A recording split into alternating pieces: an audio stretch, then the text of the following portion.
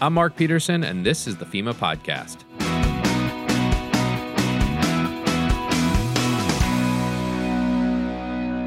Planning makes it possible to manage the entire life cycle of a potential crisis. Strategic and operational planning establishes priorities, like what should we do first, identifies expected levels of performance and capability requirements, like who and what do we need to bring in to help, but also how much of those things do we need. The plan provides the standard for assessing each responder's capabilities and helps stakeholders learn their roles and what is expected of them in a specific emergency. There's an old adage that if you fail to plan, you plan to fail. Well, in disasters, failure is not an option. So of the many disasters or crises that might occur in the world, you have to think through what that given disaster might look like, decide what success would look like, and then plan for what resources, including expertise, you might need to get the job done. But once you do that, all those participants need to develop their own procedures for how they are going to be successful in their piece of the response. On this episode, Josh Dozer, Director of the Planning and Exercise Division at FEMA Headquarters, joins the FEMA Podcast for a look at how FEMA and its partners plan for a variety of disaster and emergency scenarios. Some you would expect, but others you might be surprised by. From hurricanes to space weather or tornadoes to Ebola, this episode of the FEMA Podcast is all about disaster planning. All right, Josh Dozer, thanks so much for joining the FEMA Podcast. Thanks for having me. So, Josh, you are the Director of Planning and Exercises at FEMA, but also during response time, you're the Chief of the National Response Coordination Center. So I would guess in your dual role of sort of peacetime or non-disaster time and then disaster time, you get to take the plans that your team gets to develop and actually start to implement them at the National Coordination Center. Yeah, it's actually sometimes kind of stressful because you become your own worst critic of what you just developed, and you're reviewing and trying to use the plan, and you're like, oh, I wish I did this differently, or I wish the plan said this. The helpful part about that is that going through the operations, it returns on how we improve the way we build and develop our plans for the future. So we use our instance to refine and improve the plans of the future. Well, then that makes sense why you would have that sort of dual role there. And there's so many plans that FEMA develops, and I think there are also a lot of plans that the public would be really interested to know that we're thinking about. I mean, I think people think that FEMA is looking at hurricanes and earthquakes and tornadoes and that type of response planning, but there are a variety of different plans out there that we're looking at. Yeah, it's fun. It keeps you on your toes. 1 hour I'm working on improvised nuclear device detonation. Next day I'm working on an earthquake annex issue. Next day I'm working on a migration matter or space weather or food ag. It's constantly a learning experience. So I thought what we could do here with this conversation is kind of run through some of the more unique planning endeavors that FEMA goes through, such as solar weather. Let's start there. Let's start with solar weather and what FEMA does to plan for the impacts of that. Well, this is a good example of where a plan is not just to inform operations. Obviously, you want to inform operations to be useful for that. But it's also an opportunity to educate community on a risk that they may not know anything about, a unique hazards, a rare hazard, to understand different types of information, situational awareness reports, and complexities that are not commonly known. The trick here with space weather is that there could be very little warning.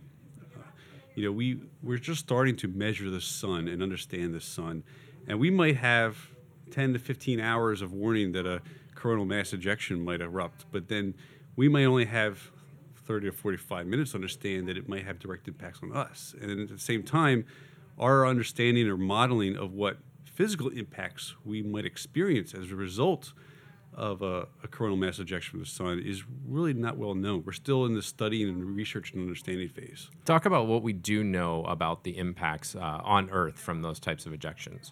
Well, history has, if you look back at history and the impacts to infrastructure in the past, there have been solar weather incidents in the past, big ones.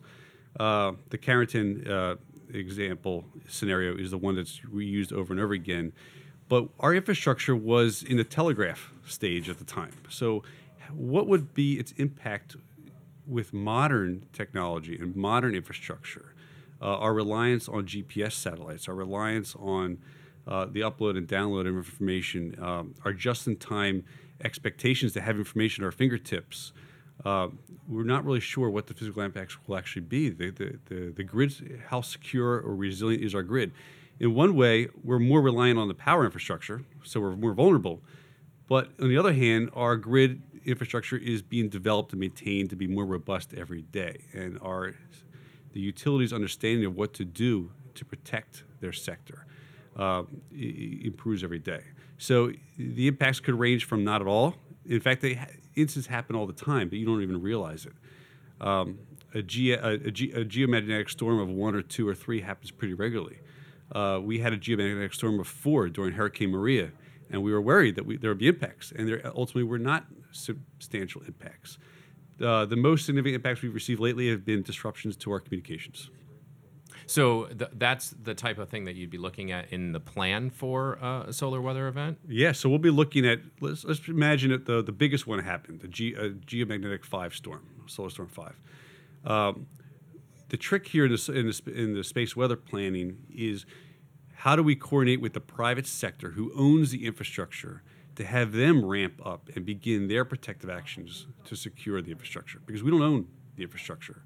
We rely on the utilities. So the plan weighs heavily on our coordination with the owners and operators to make precautions themselves, and then to quickly get ready and transition to response mode. And the way we would respond after the incident is much the same we would respond to an earthquake or a hurricane. Oh, so you're looking at not just the power outage aspect, but you also mentioned the communications aspect. So is it the same there? You're working with the private sector to identify what those impacts could be, and then try to work with them to figure out how to get them back up online? Exactly. So if we had noticed, we would have to work closely with the Department of Energy, Department of Transportation, the FCC, for them to sync up with their sector partners, so they would respond in a similar fashion, that they would take protective action. So for example, the FAA may instruct the airlines to adjust their courses of travel or to change the elevations of travel.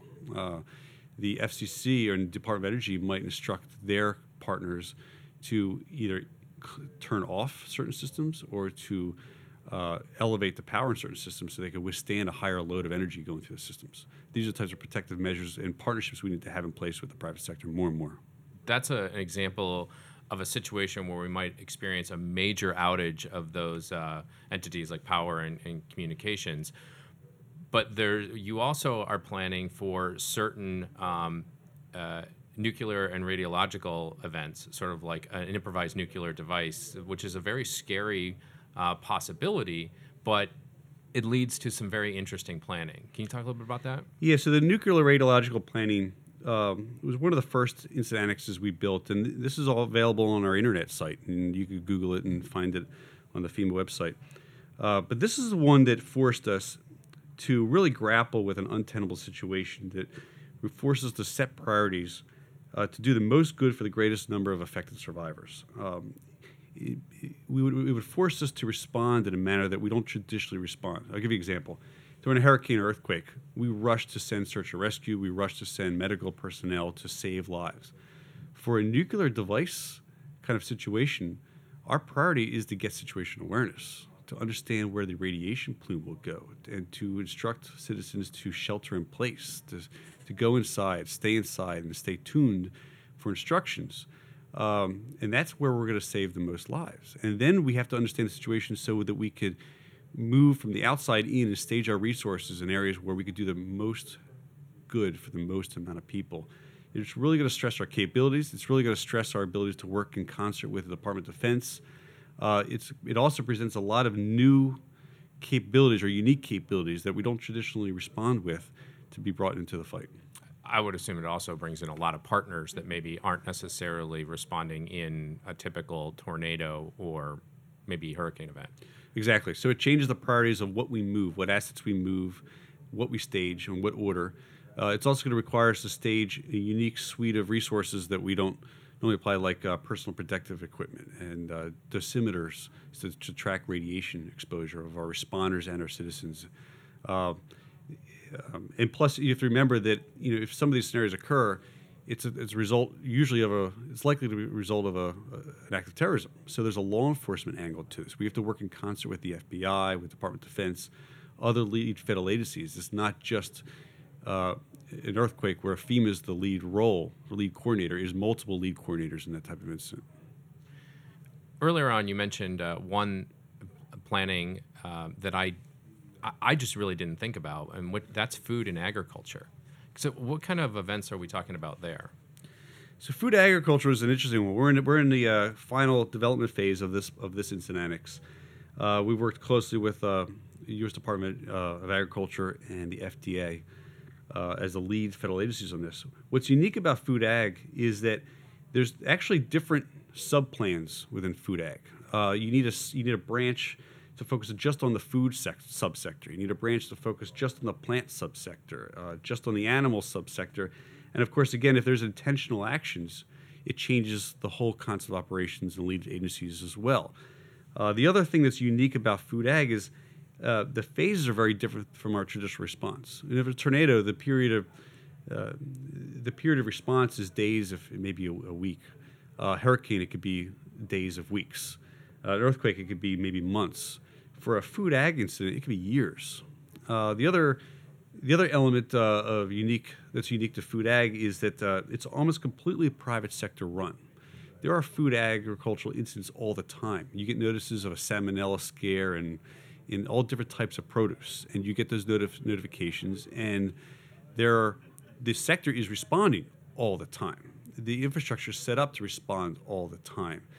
So we are not technically the lead in most of those scenarios. So we have to learn how we complement and support and supplement what the private sector is already doing.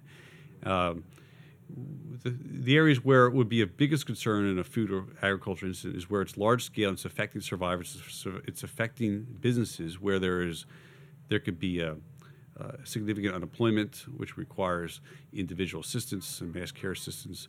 But this is a unique one. We have not really been hit hard with a really bad food agricultural incident that requires FEMA to coordinate a federal response. So if FEMA were involved in a response like that, are we talking not just about the coordination role of FEMA, but maybe commodities that would have to be brought in to sort of replace the food loss that is maybe not there in a community? It all depends on how badly impacted the community is, but traditionally the food supply sector will do its job to route the supply chain to restock the supplies and provide its commercial services to Americans. The private sector, it's in their best interest to adjust and accommodate the supply chain to do the most good.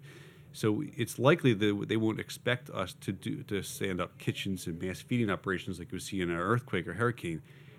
Instead, we're going to have to find a way to enable those private sector partners to be successful.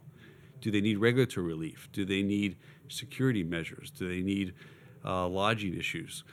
This is the type of area where we have to adjust our thinking to how we enable the sectors to be successful. So each of those different planning activities that we just mentioned, they all sort of revolve around some type of scenario, right?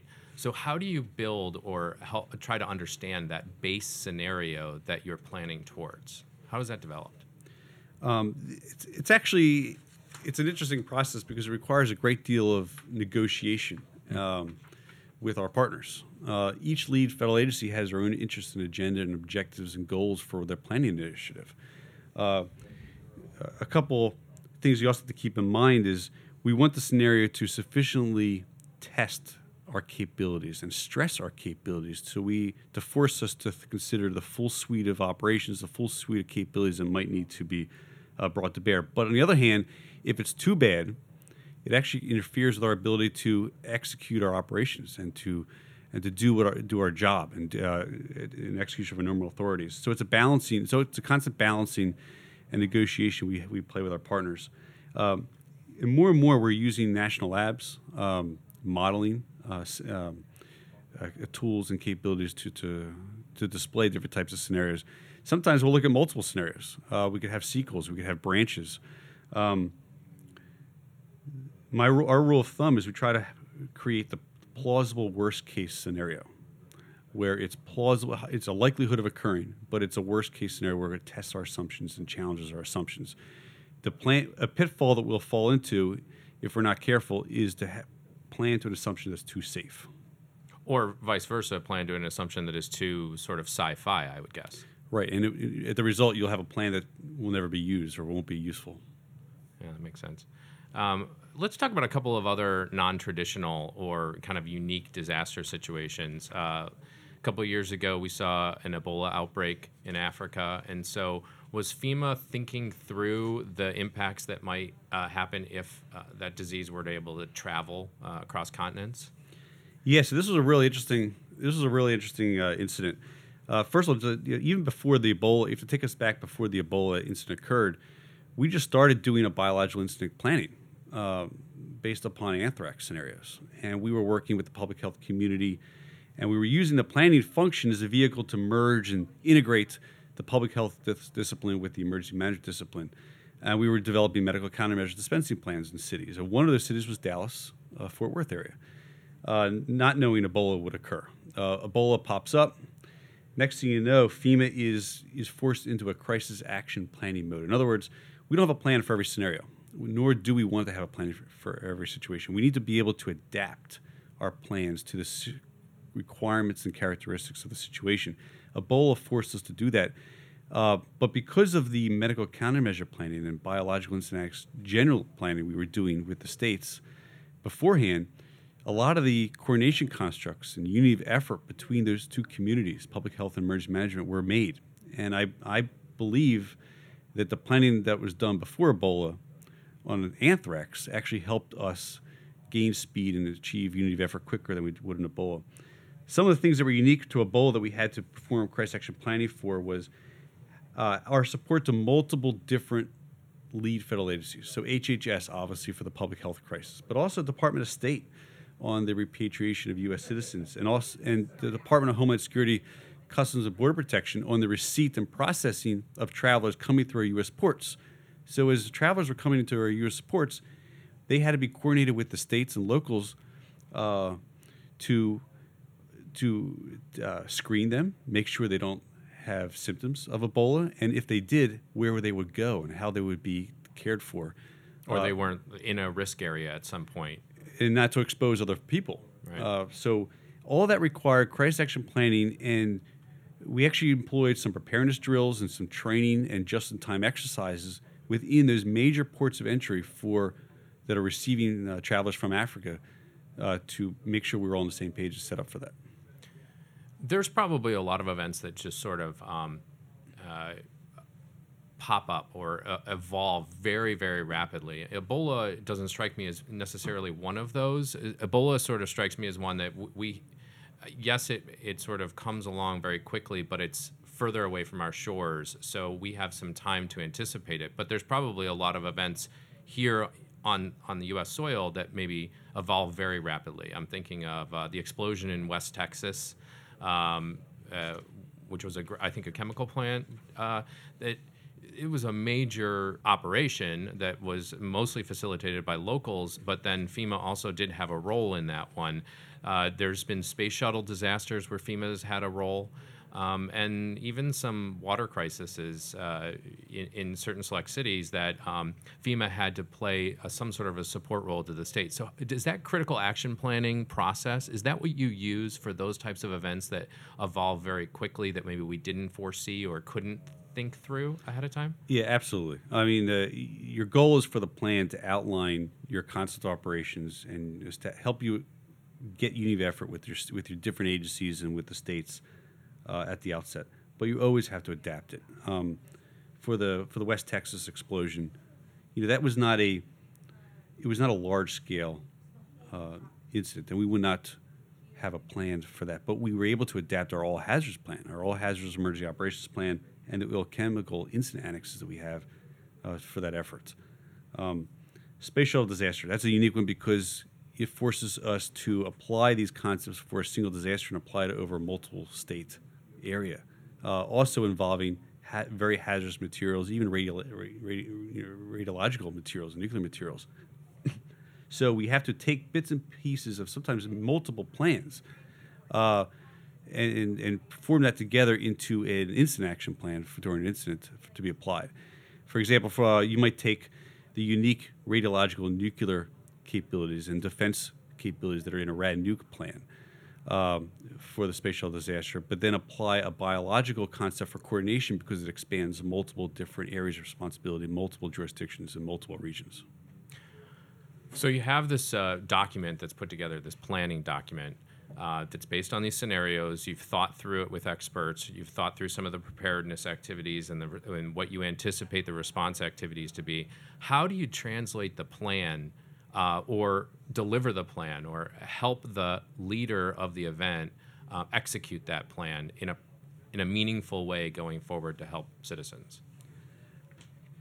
The first way the first way you should be doing that is socializing the plans even before an incident. And this is an area where we have room for improvement. We could always do better on. We need to better train to the plans that we have. We need to better socialize on the plans we have, and make sure our senior leadership is up to speed with the concepts and requirements that are in there. So it requires less lead up time once the incident occurs to be able to execute. It sounds like it's like the adage: the plan doesn't really do any good if it's just gathering dust on a shelf. Yeah, you got to pull it out. You got to take it down. You got to talk about it. And there's so many competing requirements. There's so many scenarios. One way to do that is to link the planning schedule with the exercise schedule, and we've done that too. So we'll use an exercise as a forcing function to do planning together and to socialize with our leadership and our field membership on these planning concepts. That's good examples are we are updating the imagined seismic zone earthquake plan in regions 4, 5, 6, and 7 right now. For that reason, we are timing a major exercise in 2019 to test that plan. The exercise is scheduled for next year, but it's forcing us and it's forcing our partners to participate in the planning effort in a meaningful way. We did the same exact staggered planning and exercise scheduling concept for the Cascadia subduction zone in the Pacific Northwest, for the Alaska earthquake concept, for the national level exercise 18, which we just conducted for a hurricane scenario in Region 3. Region 3 is using that exercise as a means to update and maintain their plan and to socialize those efforts. During an incident, our job is to convert to not just the crisis action planning mode, but to take, pull, translate, and adapt to those tasks that are in the plan and put them into our means for tasking departments and agencies and our own selves during execution during an incident, and then track our progress to it. We traditionally, during an incident, will track to how well we are executing the plan. Do we execute all the tasks? Do we have any complications of it? Do we need new ones in there? The plan is a good third-party objective overseer to make sure that we are executing appropriately. So Josh, when you're developing these plans, which can be really complicated, what are some of the pitfalls or challenges that the planners are facing as they're developing the ultimate document?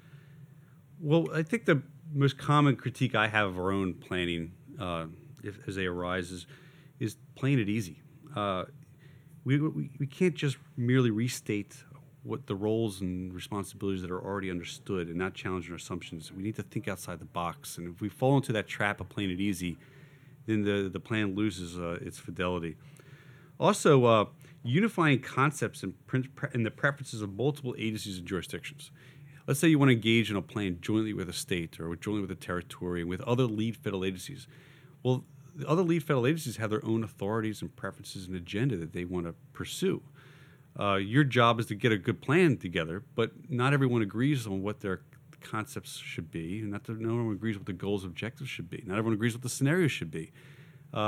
You want to have a plan that tests and applies all the supporting concepts that could come across from a variety of different situations.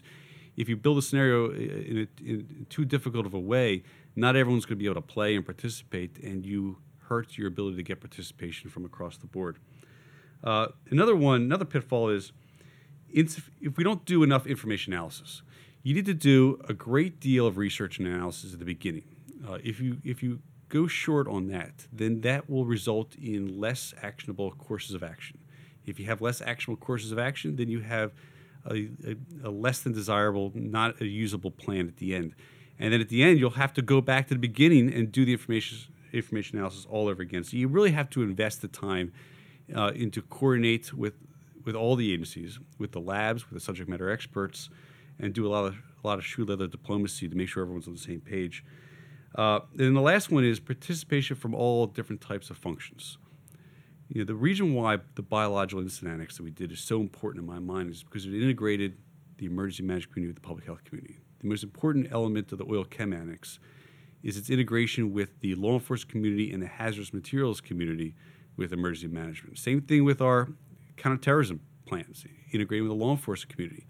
We need to branch out. We need to network with other communities, other disciplines and functions, integrate our concepts so that when the situation actually happens, we've already thought it through, we already know each other, we already trust each other. And it's not just that horizontal integration with other federal agencies, it's also the vertical, working with the locals. Absolutely, great point. We can't build a national plan and expect it to be executed in the field unless we nest it with the regions and with the locals. And we have to use the regional offices in a real way at the headquarters level. We can't just do our own plan and have the regions do their own plan. We need to do it together. We need the plans to nest. And some efforts are going to be top-down, driven by policy, and a lot of them are going to be bottom-up, driven by realities of the situation, new scenarios that arise, and the planning and complications that arise at the local level are the best forcing functions for us to drive which national planning efforts we engage in. I want to ask you a question about something that pops up from time to time in different scenarios, and that's the issue of funding. The Federal Emergency Management Agency has a disaster relief fund that we're able to utilize when disasters are declared and even sometimes right before they're declared. So we have the funds kind of always available to us for our response. But other agencies, when we're doing these sort of integrated planning with other agencies, they don't have that funding. So does the funding aspect of the response ever come into play in the planning? It's probably the most important and stressful conversation that happens during every planning effort and at the beginning of every incident. If it's an earthquake or hurricane, we have the Stafford Act and we have the Disaster Relief Fund, and we mission assign other departments and agencies to execute tasks that are necessary for the incident. And it's pretty seamless. We're very good at it. But let's say if it's a different lead federal agency for a scenario that is not a Stafford Act incident, like a biological scenario, like an unaccompanied children migration situation, like an oil chemical incident, then you have not just different lead federal agencies, but you have different sources of funding authorized and required by Congress. So in some cases, the funding is completely dependent upon Congress to appropriate supplemental appropriations. If there's no supplemental appropriations, then departments and agencies have to execute their tasks and support those agencies with their own resources. And they usually start doing that, but those funds could dry up pretty quickly. So it's a very careful consideration that we apply on what resources are available, what is practical, and how we manage different tasks being executed based from different sources of funding. So what ultimately makes a good plan? How do you know that it was an effective plan or not? A really good question. First and foremost, you need buy-in. You need good, strong collaboration amongst your stakeholders and your senior leaders. If they don't buy into it, if they don't believe in it, if they don't agree with the concepts, then it's not worth the paper it's written on. So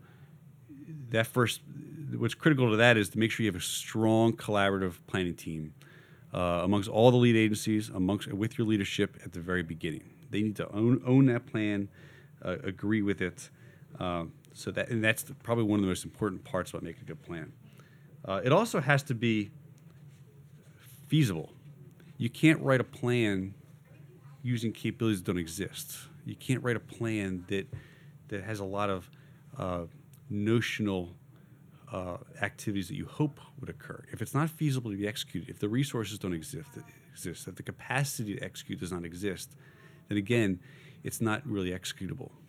That'd be like, just practically speaking, that's a situation where you have this event that causes massive power outage, and you're planning as if all of the radio stations are up and running. or all the television stations are up and running. You also can't write a plan that says you have a generator for every 911 center because we don't have enough generators, and it takes time to install them. So you can't plan that you would install a generator at every 911 center immediately. You have to take into account reality, logistics, and physics in the equation. It has to be feasible to drive your operations. It also has to be actionable. We can't play it safe and just write what everyone should be doing. It needs to have optionality in it. It needs to have details to inform operational decision making. It needs to have detail to help us address complex situations, dynamic situations. The more detail we have on logistics throughput and how we transport a lot of resources through a limited throughput of ports and ports of entry, the better we'll be able to make informed decisions during the incident. And lastly, it has to be user-friendly. If it's too big, if it's too cumbersome to read and manipulate during an incident, it's not going to be used during the incident. So we always have to challenge ourselves to find ways to make the plans easier to read and easier to extrapolate, find and extrapolate and use the actual information in various sections quickly in a high-pressure situation. And the way we test that is through exercises? It's through exercises. And I like to think that every exercise results in incremental improvements in all of our plans. And one region might build a plan and we'll exercise it and it'll come up with key lessons learned. And not only will that region update its plan, but other regions are watching and they'll refine their plans to be improved based upon the situations. So over time, they're all constantly improving. We're all finding new ways of doing planning better and to write down the actions in a more actionable way. A number of these plans are very scary scenarios. Some of the scenarios might result in some very prolonged inconveniences to citizens. But ultimately, how do you help leaders in government, from the White House down, understand what those impacts could be, help them have empathy for the people that are going through this scenario, all ahead of time? How do you, sort of socialize these plans and all of that goes with them with those senior leaders? Great question. I've worked every disaster since 2007, and one that comes to mind on your question, which is Hurricane Sandy. Our senior leaders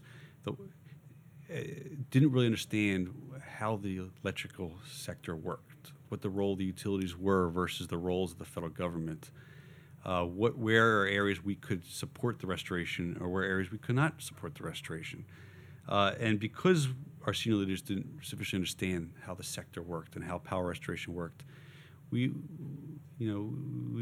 was some wheel spinning. We went down some rabbit holes we should not have done. From that Hurricane Sandy experience, we've done power outage incident annexes to help do that. Again, the point of a plan is not just to outline our operations, but is to educate and inform our leadership and our operators on how this sector works or how this area of responsibility works or how this discipline works. And armed with that, there's plans like the power outage incident annex and others. We are doing more and more exercises at the most senior leader levels. So even our senior official exercise at the White House, they're linked to the plan schedule. We had some White House exercises on not just power outage, but hurricanes in preparation for the hurricane season, in advance of radiological nuclear threats, biological threats, cyber threats. And each of those, we're using those exercises as an opportunity to not just educate them on the situation and the scenario and the threats, but also the operating plans and concepts that they're going to be charged to execute and monitor and oversee. That example of Hurricane Sandy sounds like a perfect example of a lessons learned that translates into new action and new informed planning. So as we look back on the 2017 hurricane season, is there anything that stands out in your mind that will be sort of translated into new planning? Oh, yeah. So 2017 hurricanes were really stressed our system. We had plans for hurricane in Texas. We had plans for a hurricane in Florida, and we had plans for a hurricane response in Puerto Rico and U.S. Virgin Islands. We didn't sufficiently test or challenge our assumptions in some of those areas. So a good example is in Puerto Rico, our assumption was that we would stage in the U.S. Virgin Islands. And for the U.S. Virgin Islands plan, our assumption was that we would stage in Puerto Rico. We didn't challenge the idea that maybe we would both territories would be hit with a Category 5 within weeks of each other. So it really pushed us to do just-in-time crisis action planning on how to move a great amount of resources through a limited throughput, through air, sea, transportation modes. But we did it during the incident. And so right now we're updating the Caribbean Hurricane Plan through our Region 2 office to take the lessons from those actual incidents, to take the resource phasing plan that we did during the incident and to refine it and improve it and immortalize it in the steady state hurricane response plan. We're going to be using U.S. Transcom and the Department of Defense and enhanced modeling and analytical tools in the Department of Defense to do an analysis of our throughput capabilities and limitations and how we optimize what moves when and where to get the most to these islands and do the greatest good. Region 6 is updating their Texas hurricane plan. They do that on an annual basis. And then Region 4 is constantly updating their plans and exercising them with their states this season. As we look to the 2018 hurricane season, I know that you have a very big job, and both jobs, in planning as well as in the National Response Coordination Center that sort of coordinates the overall national response with the FEMA region. So I want to thank you very much for spending time with us and going over some of these really important planning efforts. Thanks for having me. We've linked to this episode on our FEMA Facebook page, and we invite you to join the conversation in the comments. If you have ideas for a future topic, send us an email at fema-podcast@fema.dhs.gov. If you would like to learn more about this episode or other topics, visit fema.gov/podcast.